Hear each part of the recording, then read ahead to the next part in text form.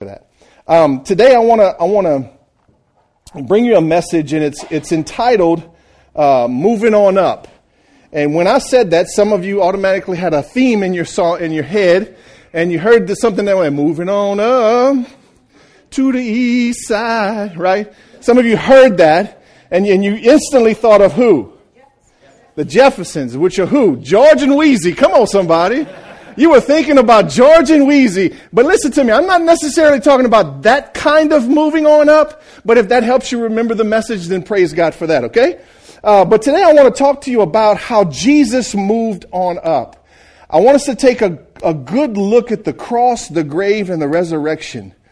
And then I'm going to wrap the whole thing up with the ascension into heaven. But I want us to understand clearly that Jesus had just an incredible passion to finish what he was here for.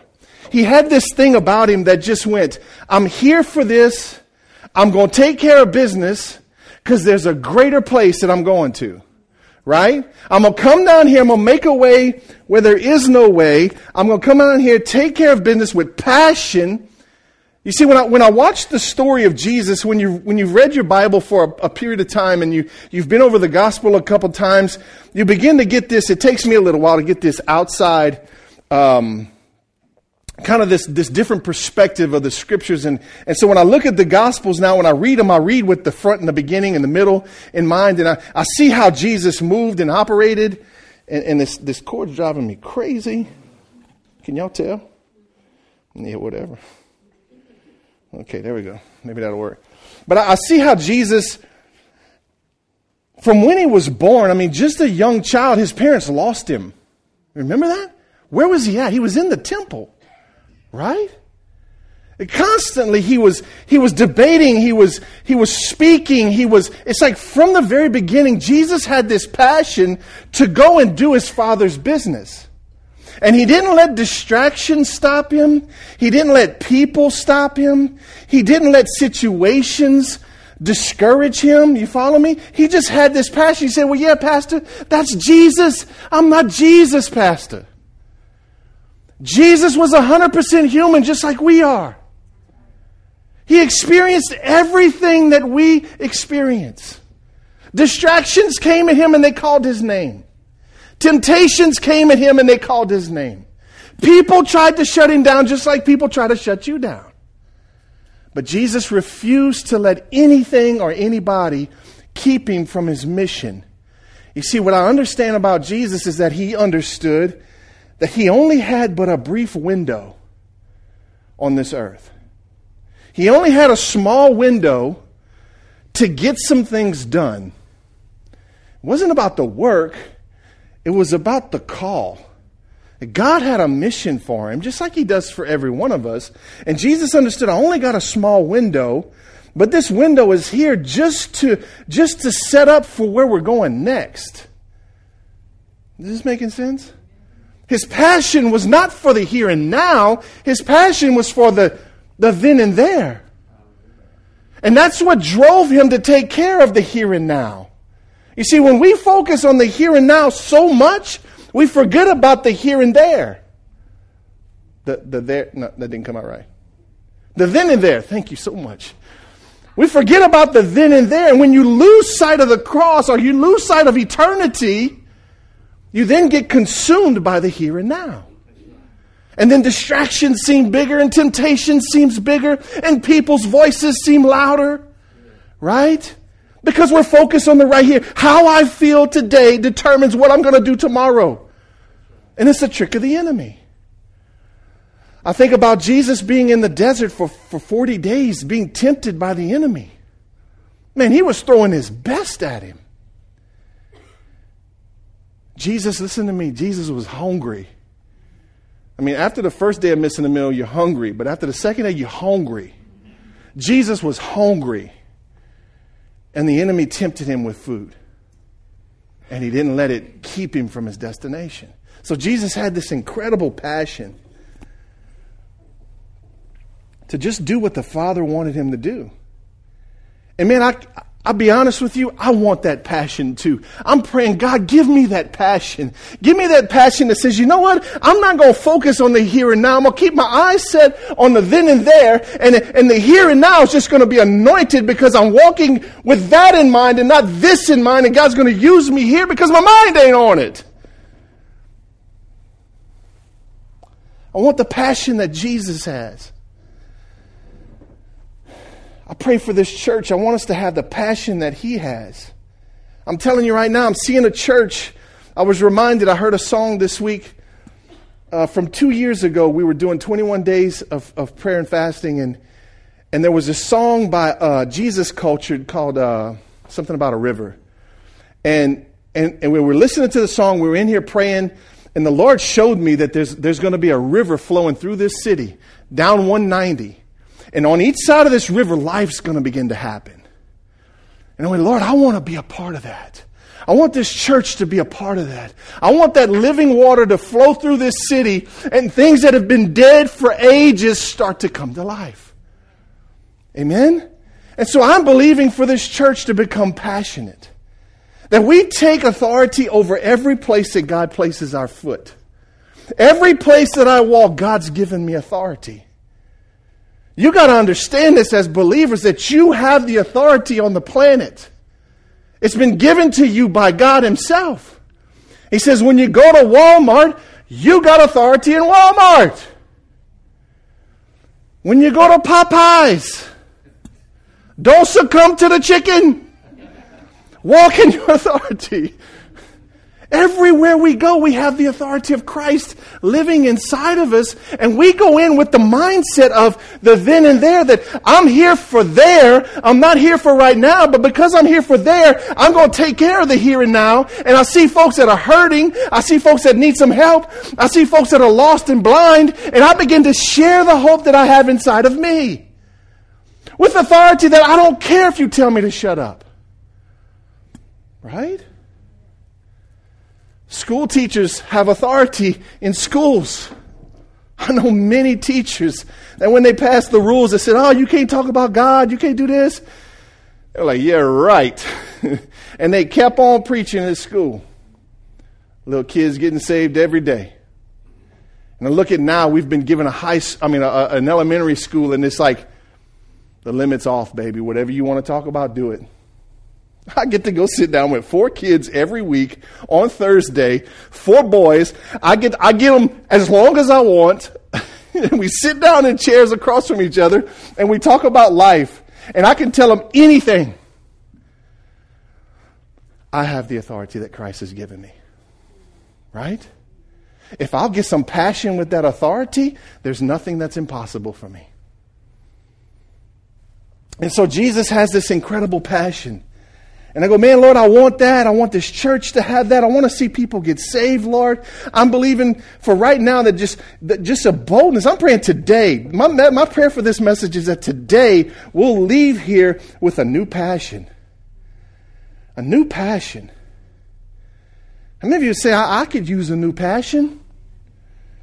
Maybe I could use a little fresh fire on my wood.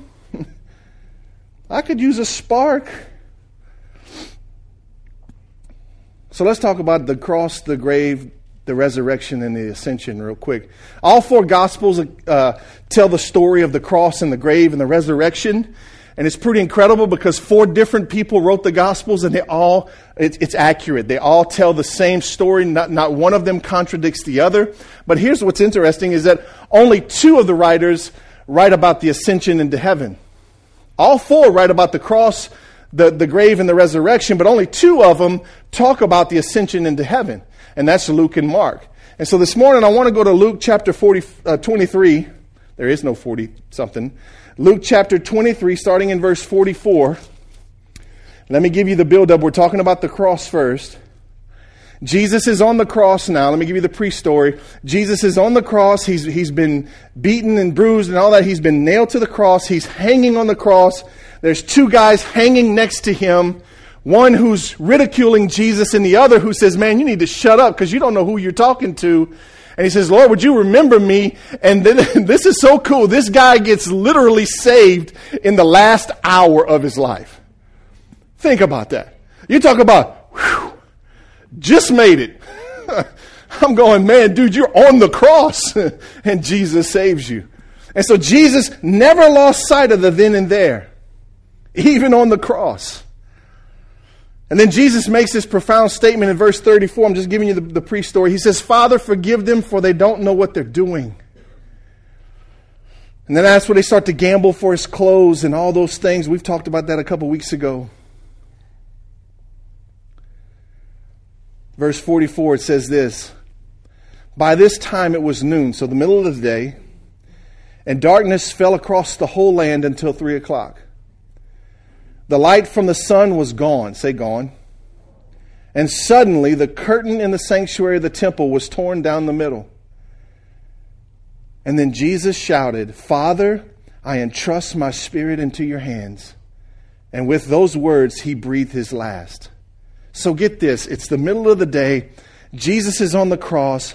All of a sudden, darkness falls. The light from the sun is gone. Okay? And then Jesus makes this very profound statement. He says, Father, I entrust you with my spirit. And I go, man, hold on a second. Think about that for a minute. This is Jesus, right? Jesus is saying to God, he's on the cross, Lord, I trust you with my spirit. You see, the cross is not just a place of death. The cross is a place of surrender. The cross is a place where we come to Jesus and we go, I trust you. I surrender. I give up. I trust you. I trust my spirit. Jesus said, I entrust my spirit with you. You see, every believer needs to have a cross experience. Every believer needs to experience the power and the emotion and the freedom that's tied into the cross. Every believer needs to experience that. Every believer needs to understand that Christ gave up his life so that our sins could be forgiven and all our filth could be washed away, and that we would have an opportunity to surrender our lives to him. And then he would receive them. Right? It's not like we're forcing ourselves on him. The cross just made the way. It's like God saying, okay, here, come on. Come on. Come to me. And so Jesus gave his last breath. He breathed his last breath. No one took it from him. Jesus surrendered it. It was something he intended to do, something he had thought about ahead of time. It was in his plans.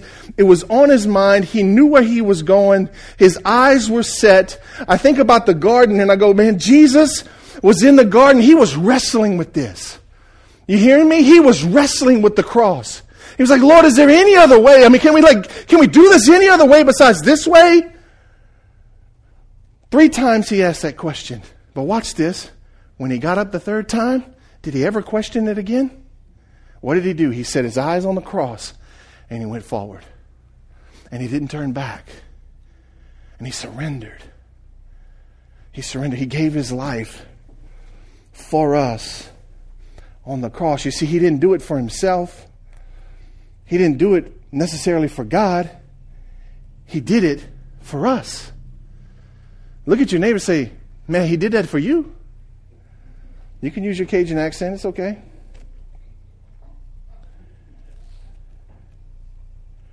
He breathed his last breath. Verse 47, when the Roman officer overseeing the execution saw what had happened, he worshiped God and said, surely this man was innocent. So even in the experience of the cross, the guy who's just close to the cross, the guy who was there to make sure that Jesus didn't get off the cross and nobody took him from the cross, the guy that was there working for the man,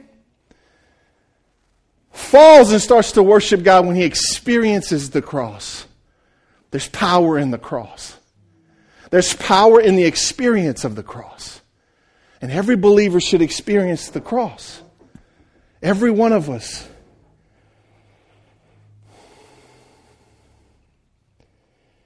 And then verse 48 says, and when all the crowd that came to see the crucifixion saw what had happened, they went home in deep sorrow. Some translations say they went home beating their chest. God, you see, many people are going to come to the cross, but many people are going to have different experiences at the cross. Some are going to come into a life of surrender and have this incredible Roman officer type of experience at the cross, and then others are going to walk away from the cross and beat their chest in deep sorrow. Right? I wish I could tell you that everyone I preached to got saved.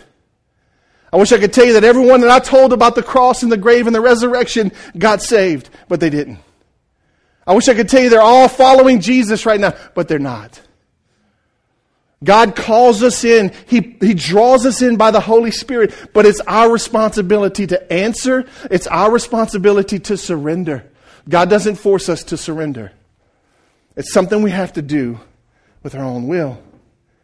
Galatians chapter 6, Paul says it like this, verse 14. He says, "As for me, may I never boast about anything except the cross of our Lord Jesus Christ. Because of that cross," watch this, "my interest in the world or in this world has been crucified. And the world's interest in me has also died.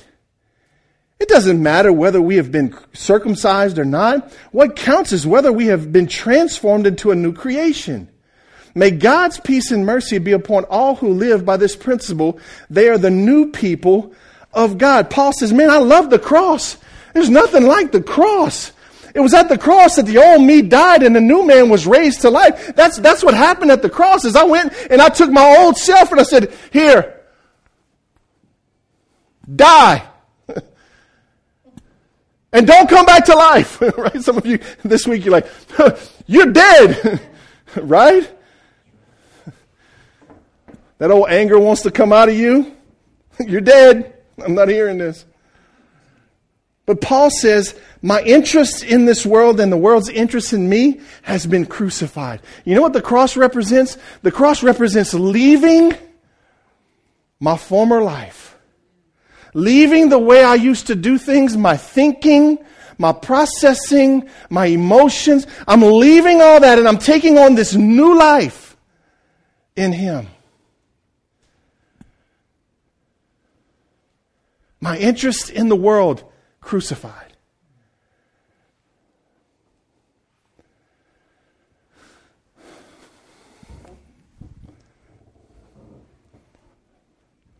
Paul says the only thing that's important is that you become a new creation.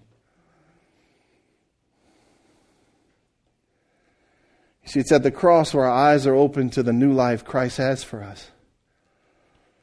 At the cross, our new creation begins. But I want you to remember something this morning. Jesus didn't stay at the cross.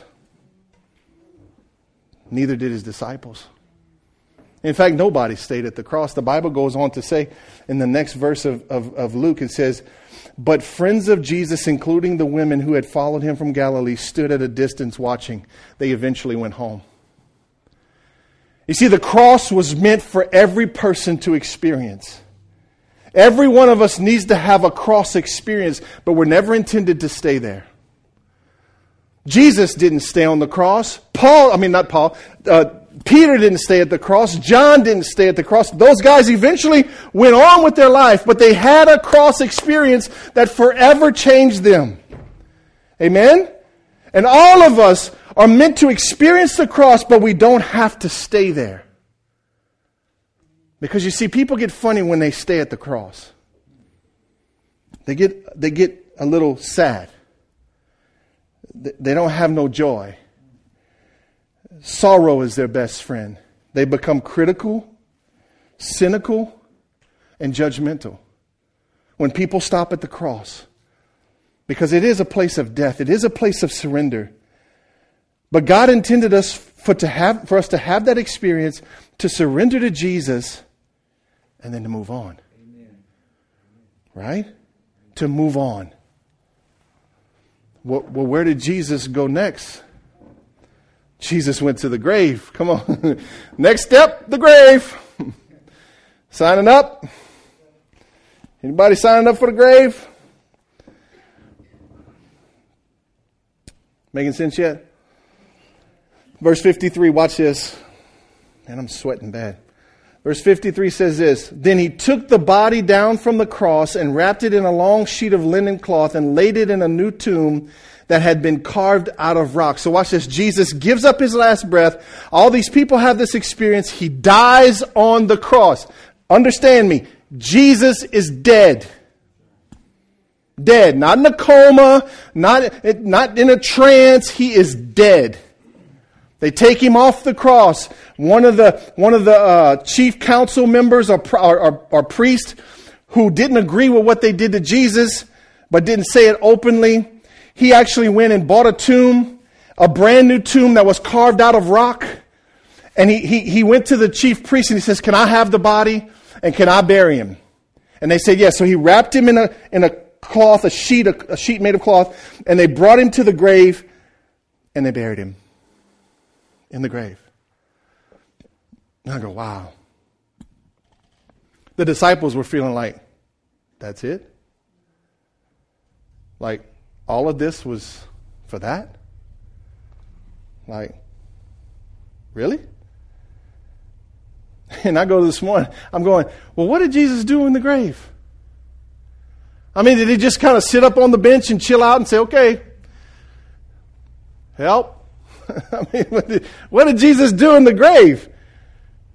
Well, the Bible tells us that Jesus went down to the place called Hades or Sheol. It's not necessarily hell, but he went down into the place called Hades and Sheol. And the Bible says that he took back the keys of death in the grave. Now, this is very important because you're going to have to understand this, that every believer needs to have a grave experience also. You need to get up from the cross and you need to go to the grave and have a grave experience.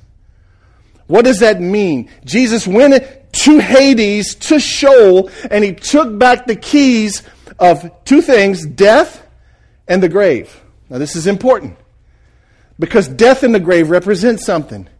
Jesus took back the keys of death, which means that he now has the power over death.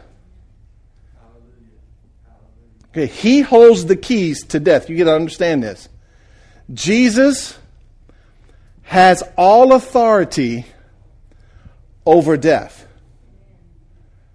All authority. He holds the keys. Ultimate authority over death and the grave. The grave represents the place that we'll finally rest.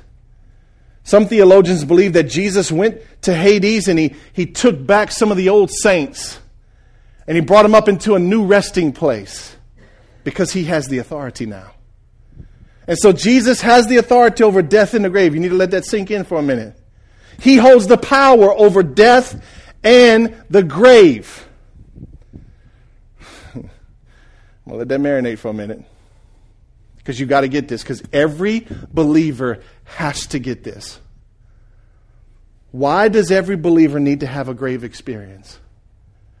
Because every believer needs to submit to the authority that Jesus has. Every believer needs to have a healthy fear in them that Jesus holds the keys to death and the grave. He's the one who controls death and he controls the grave. He controls heaven and he controls hell. He controls death and he controls our destination. Are you with me? He has that authority. That is all authority, people. We think we have authority in our life. You ain't got squat compared to what Jesus has got. Because he's got your final resting place in his hand. He's got the keys, baby. And every believer must submit to his authority. Every believer must come to a grave experience where we go, okay, he's got the keys, he's got the authority. That means that I don't, and I need to submit to him, and I need to walk under his authority, watch this, and not my own. Because your authority will only get you in trouble. Jesus' authority will get you to heaven.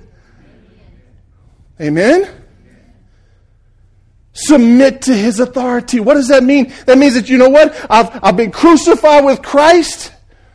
It is not I who live, but him who lives inside of me. I've been crucified, and now he's living inside of me. I'm under his authority. In other words, my life's getting better. I just got a promotion. I submitted to his authority. It's not a bad thing. Come on, people, it's not a bad thing. If Jesus wants to take away the blue pill and the crack and the alcohol, that's not a bad right? He wants to set you free from depression and anxiety and worry and anger. That's a good thing. Let it go. Submit to his authority. Say, Lord, I don't know how to get rid of this. I don't know how to get rid of this, but I understand that you have the authority. Would you help me? It's a crying out in desperation. Lord, I understand what you did in the grave, and I submit myself to that. Is this making sense? I know I probably got this mean look on my face. Just understand that's passion. I hope. I'm picking. Revelations 1:18 says this. I am the living one. I died, but look, I'm alive forever and ever, and I hold the keys to death and the grave. Come on, somebody. Aren't you glad that Jesus is in control of your destination? Aren't you glad that he holds the keys to death and the grave and nobody else has them? You know what that means?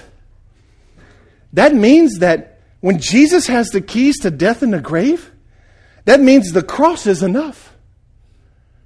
That means that when you surrender on the cross and your sins are forgiven and your past is washed away and your eternal destination is locked, sealed, and delivered because Jesus holds the key. He's not going to change the game on you. He's not going to come in halfway through your Christian life and say, oh, well, you know what? You need to be circumcised.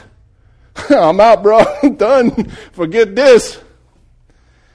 You got to start doing this, or you got to start doing that, or you got to pay more of this, and you got to be saved. He doesn't do that. He doesn't change the game. He holds the keys.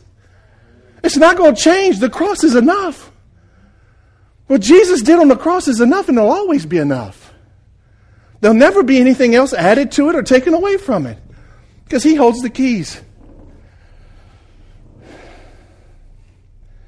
At the cross, I received forgiveness. And at the grave is where I receive adoption into his incredible spiritual family. It's at the grave when I submit myself to him and I say, Lord, I surrender to your lordship. I come up underneath your authority. I honor your authority. I give glory to your authority. I respect your authority. I want to live under your authority. He goes, well then, come on in. I got a seat just for you. Come on in and be a part of this family.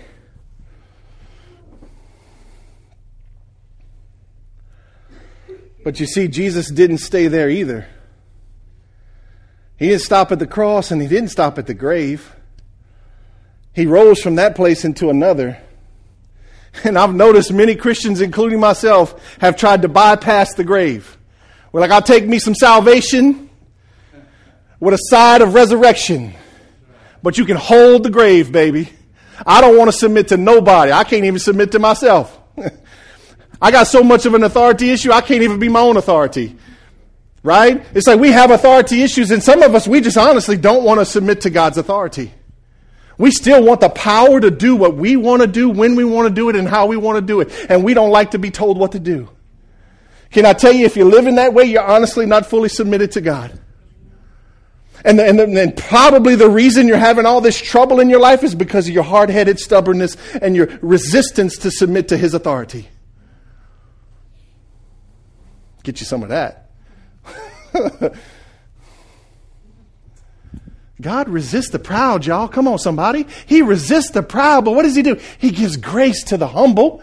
He gives grace to the... If you'll humble yourself under Jesus' authority, he's going to give you grace. But as long as you're stubborn and you want to do things your own way, when you want to do them and how you want to do them, you're going to face resistance. Oh man, why does this keep happening and why does that keep... I don't know, maybe you're stubborn. Maybe you're hard-headed. Maybe you won't submit to him. Maybe you won't come clean with something. Maybe you won't let him be in control anymore. I don't know, I'm just guessing. I mean, maybe that's it. Man, we sure want to bypass the grave, don't we?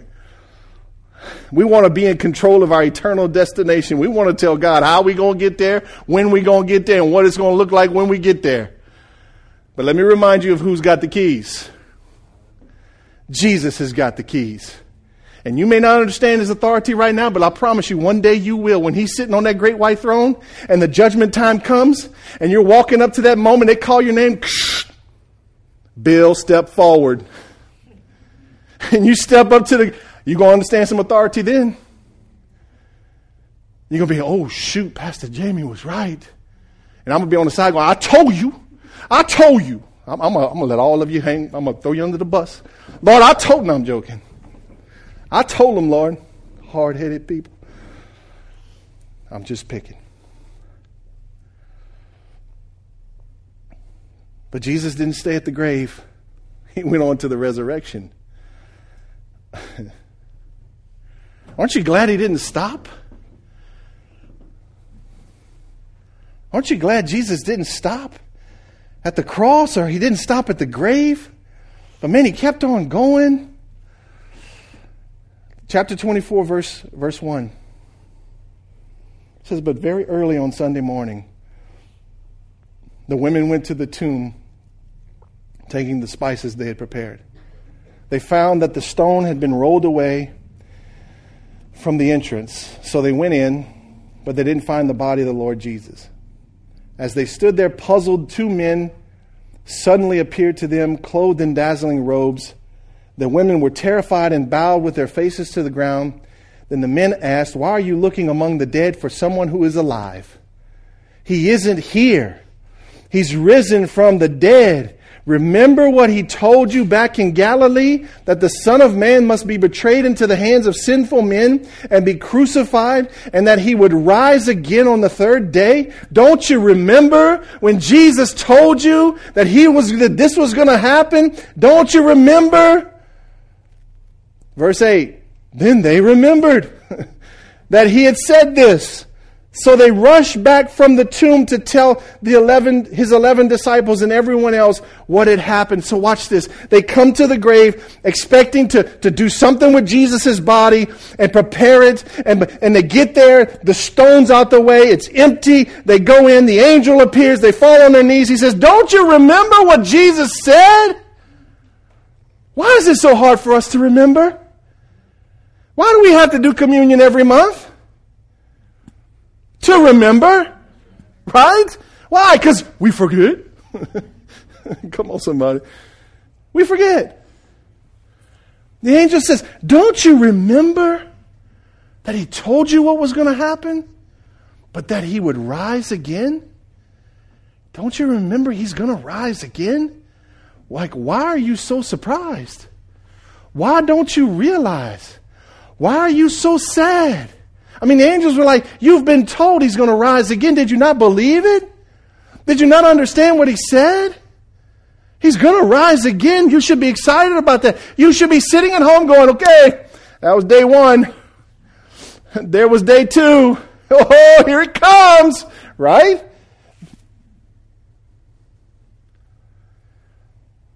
Jesus rose from the grave. He didn't stay there. The Bible says that God raised him from the grave. We call it resurrected life, resurrection power. It's something about leaving a place of death and coming into a place of life. That's called resurrection. And Jesus experienced the cross, he experienced the grave, and he experienced the resurrection. And every believer should experience the cross, experience the grave, but we should live in resurrection power. We should live with resurrected life. He didn't want you to stay at the cross. He didn't want you to stay at the grave. He says, I want you to get to resurrection. Watch what Paul says in Philippians. I may be getting ahead of myself. Nope, right on time. Philippians chapter 3, verse 10 and 11. He says this. Paul says, I want to know Christ and experience the mighty power that raised him from the dead. I want to suffer with him. Get you some of that. How many of you want that? I want to share in his death so that one way or another I will experience the resurrection from the dead. Now watch this. He's not talking about a one-time resurrection.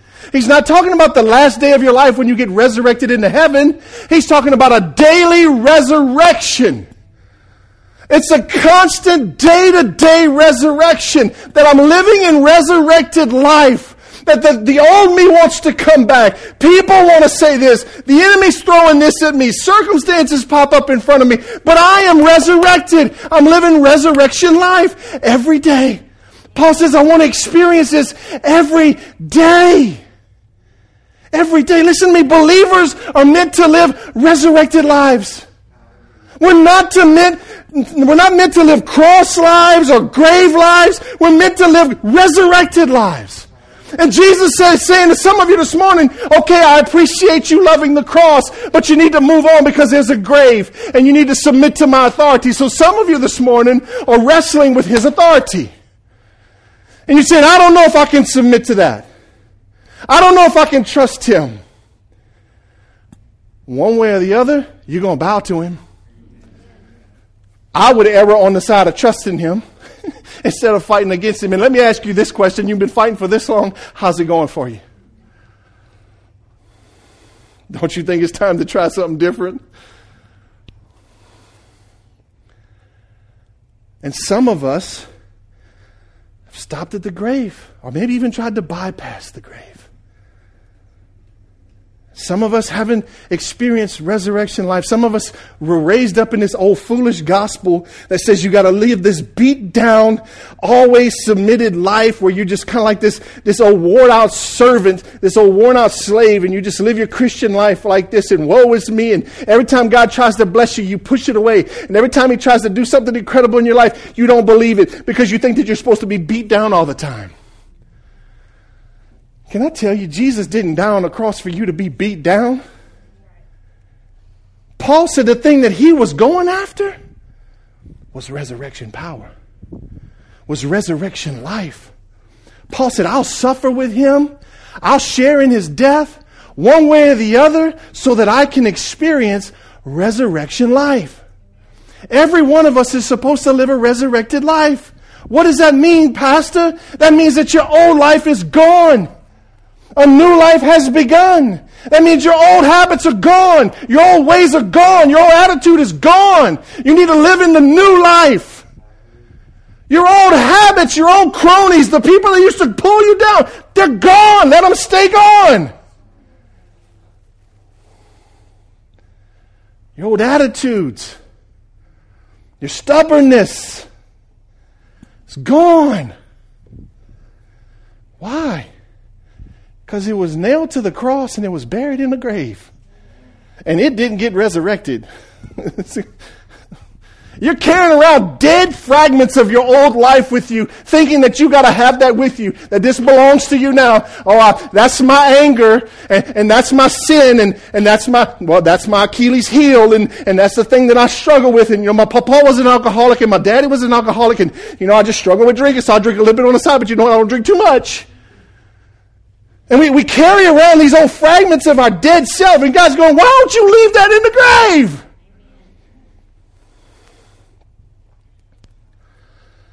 I thank God that he showed me how to let go of my old life and live a resurrected life.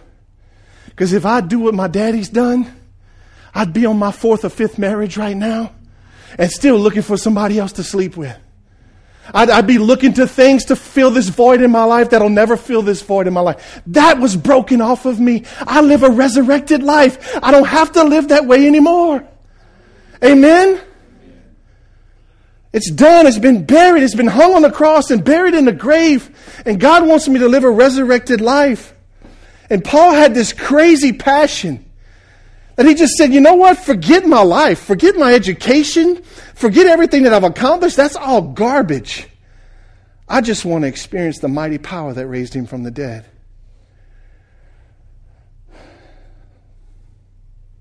Resurrection life seems to me like, it feels like newness. It feels like a fresh start. It seems like a clear conscience. You remember, you know what it's like to have a clear conscience? Like when how many of you like confessed something before? Lord, we in trouble. Half of you haven't confessed nothing. But you remember what it felt like when you confessed that thing and you finally got it off your chest? You remember that? And it was just like, oh, it felt like a clear conscience, right? What did that feel like? It was a light heart experience. Not lighthearted, but a light heart experience where your heart became light. And the thing that was weighing you down, the thing you've been trying to hide, the thing you've been keeping from everybody, the thing you were fussing about and arguing about, you finally let it go and your conscience became clear and your heart became light. That's resurrected life.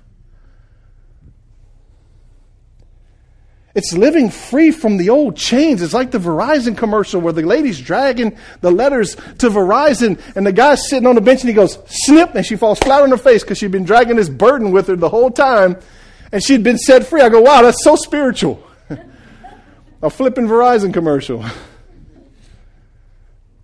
It's being set free from your past. Not having to carry that around anymore. That's the resurrection life.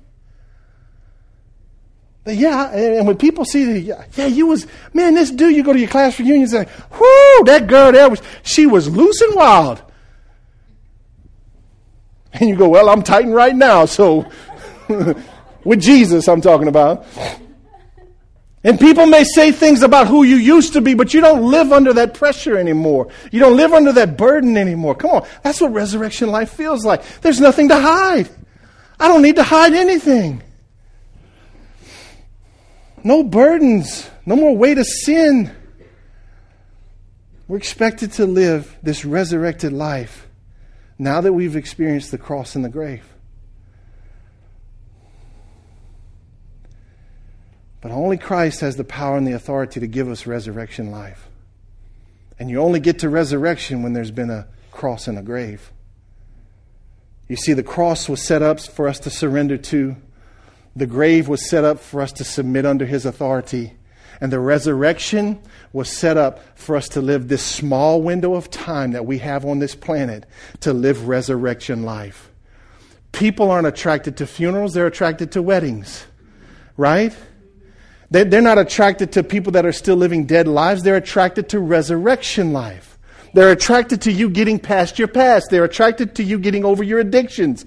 They're attracted to you living this resurrected life where there's actually something good happening in your life. People are drawn to that. That's what we're expected to live in this small window while we're here. So every believer should be excited to be a Christian. I'm about to step on some toes. You shouldn't be thinking that Christianity is boring because it's not boring.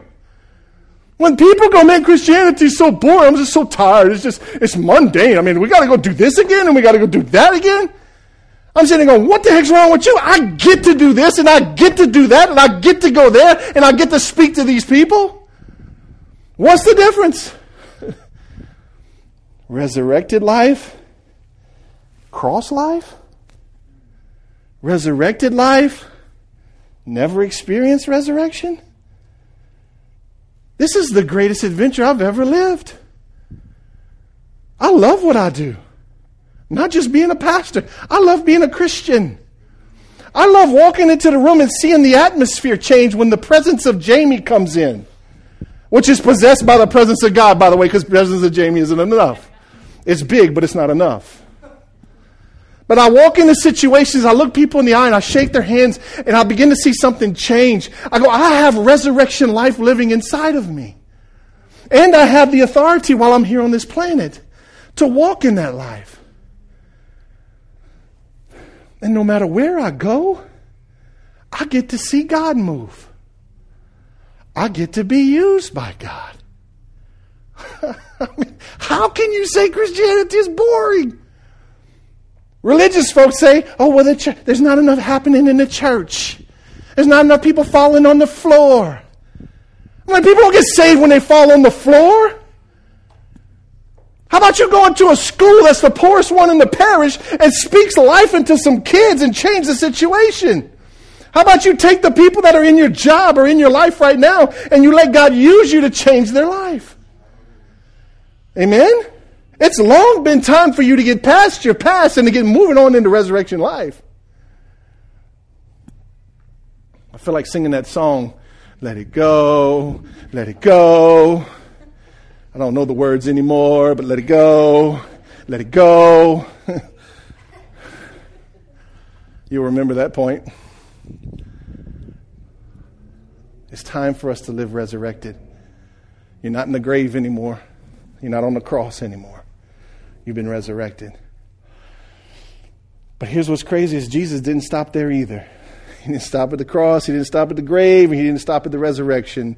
The Bible says he spent about another 40 days after he rose from the grave. He showed himself to his disciples, proved himself to his disciples, spent 40 days giving them some final instructions. I love the way the Bible says that they had breakfast together on the beach. I go, man, how cool is that? I mean, that just speaks volumes about Jesus' relationship with us. That you can literally chill out on the beach with a little fire going with some fresh fish and some bread, and Jesus just sit there and love on you. That's good stuff. I don't care what you say. Hangs out for about another 40 days. And only Mark and Luke talk about the ascension. And then it's also found in Acts, and I want to read those to you. In Mark 16, it says, when the Lord Jesus had finished talking with them, he was taken up into heaven and sat down in a place of honor at God's right hand. Say this, say he's at God's right hand. And he's got keys in his hand. And the disciples went everywhere and preached. And the Lord worked through them, confirming what they said by many miraculous signs. Luke 24 says, then Jesus led them to Bethany and lifted his hands to heaven. He blessed them, and while he was blessing them, he left them and was taken up into heaven. Acts chapter 1, verse 6 really gives a better description than any of them about what happened on that day. Acts chapter 1, starting in verse 6. Jesus is with his disciples. And he says, so when the apostles were with Jesus, they kept asking him, Lord, has the time come for you to free Israel and restore our kingdom? He replied, the Father alone has the authority to set those dates and times, and they are not for you to know, but you will receive power when the Holy Spirit comes upon you, and you will be my witnesses, telling people about me everywhere in Jerusalem, throughout Judea and Samaria, and to the ends of the earth. After saying this, he was taken up into a cloud while they were watching, and they could no longer see him. As they strained to see him rising into heaven, 2 white-robed men suddenly stood among them. Fring! They just stood there. Men of Galilee, they said, why are you standing here staring into heaven? Jesus has been taken from you into heaven, but someday he will return from heaven in the same way you saw him go. Hold on a second. He's coming back? You mean he's coming back? I mean, just like he left, he's going to come back? Just how we watched him ascend into heaven, one day we're going to see him descend back to earth? You mean he's going to come back? You mean I can experience the cross, I can experience the grave, I can live a resurrected life, but he's coming back? That means he's coming back for what? He's coming back to get me? Oh my gosh, he's going to take me from here? Yes, he's going to take me from here. Where? To heaven! Come on! We're going to heaven, people! Okay, people that aren't saved aren't going to heaven. Hello? They're going to hell. People that experience the cross, the grave, the resurrection are going to experience the ascension back into heaven. He's coming to pick us up and bring us home. Come on, somebody. No more bills, no more taxes, no more speed limits, no more calories, no more fat pants, no more headaches, no more sweating, no more crazy people. Come on, somebody. No more drama. Right? Streets of gold. Fords everywhere. For all the really sanctified people. Let me show you this and I'm going to wrap it up. Philippians chapter 3, verse 14. Paul makes this statement. And you got to understand this. He says this. I press on to reach the end of the race and receive the heavenly prize for which God through Christ Jesus is calling us. Paul says, I'm pressing on to heaven. Everything that I do is for the then and there, not for the here and now. I'm not working hard for right now. I'm not trying to gain something right now. My salvation was taken care of on the cross. My authority was taken care of in the grave. I'm living a resurrected life, but I'm working hard. Come on, somebody. I'm working hard not to gain salvation. Not to gain salvation. I'm working hard. I'm pressing on. Watch this. To gain a prize. Here's the good news. Not only do we get to go to heaven, we get prizes. I'm not talking about like a dum-dum. I'm talking about like a real prize. You know, when you used to go to the bank with your mom and the teller would say, here's a little dum-dum for your dum-dum. No. We get a prize. Theologians believe that Paul wasn't talking about the prize being heaven. Paul's talking about the rewards we get when we go through the white throne judgment. And Jesus opens up the books and he sees everything that we did. And he goes, he rewards us for that. So watch this. Paul makes this outlandish statement. I'm working hard for the prize. Is that wrong? Is it wrong to work hard for the prize? If you got pride issues, it is. Why was Paul in love with the prize? Because he wasn't worried about his salvation anymore. That was already taken care of. He made a one-time decision that Jesus would be the authority of his life. Never had to make that again. Wasn't worried about those things. What's left? Heaven and the prize, baby. How do you get the prize? By doing what God tells you to do while you're on the planet. So Paul says, I want some prizes. I'm going to go get them. Here's why. Because Paul understood that if I get a lot of prizes, it's because I brought a lot of glory to Jesus. If I get a lot of prizes, it's because I brought a lot of people to heaven. If I get a lot of prizes, it's because I did what God told me to do. And the prizes are nice, but the greater thing is that I brought glory to God. I didn't bring glory to myself. I brought glory to God. My life meant something. It had a purpose. It changed the world around me. And I just can't believe that when we get to heaven, God goes, enter into your rest. And here you go, baby. I love you. So it's okay to be in love with the prize. Chase the prize. In fact, do like Paul and forget about everything else in your life and press on to the prize. I dare you. Because your life will be spent lifting up Jesus. And the Bible says when his name's lifted up, he draws all men to himself. Get you some of that. Amen? So we should experience the cross. We should experience the grave. We should be living resurrection life, pressing towards the prize like Paul says. Some people stay at the cross.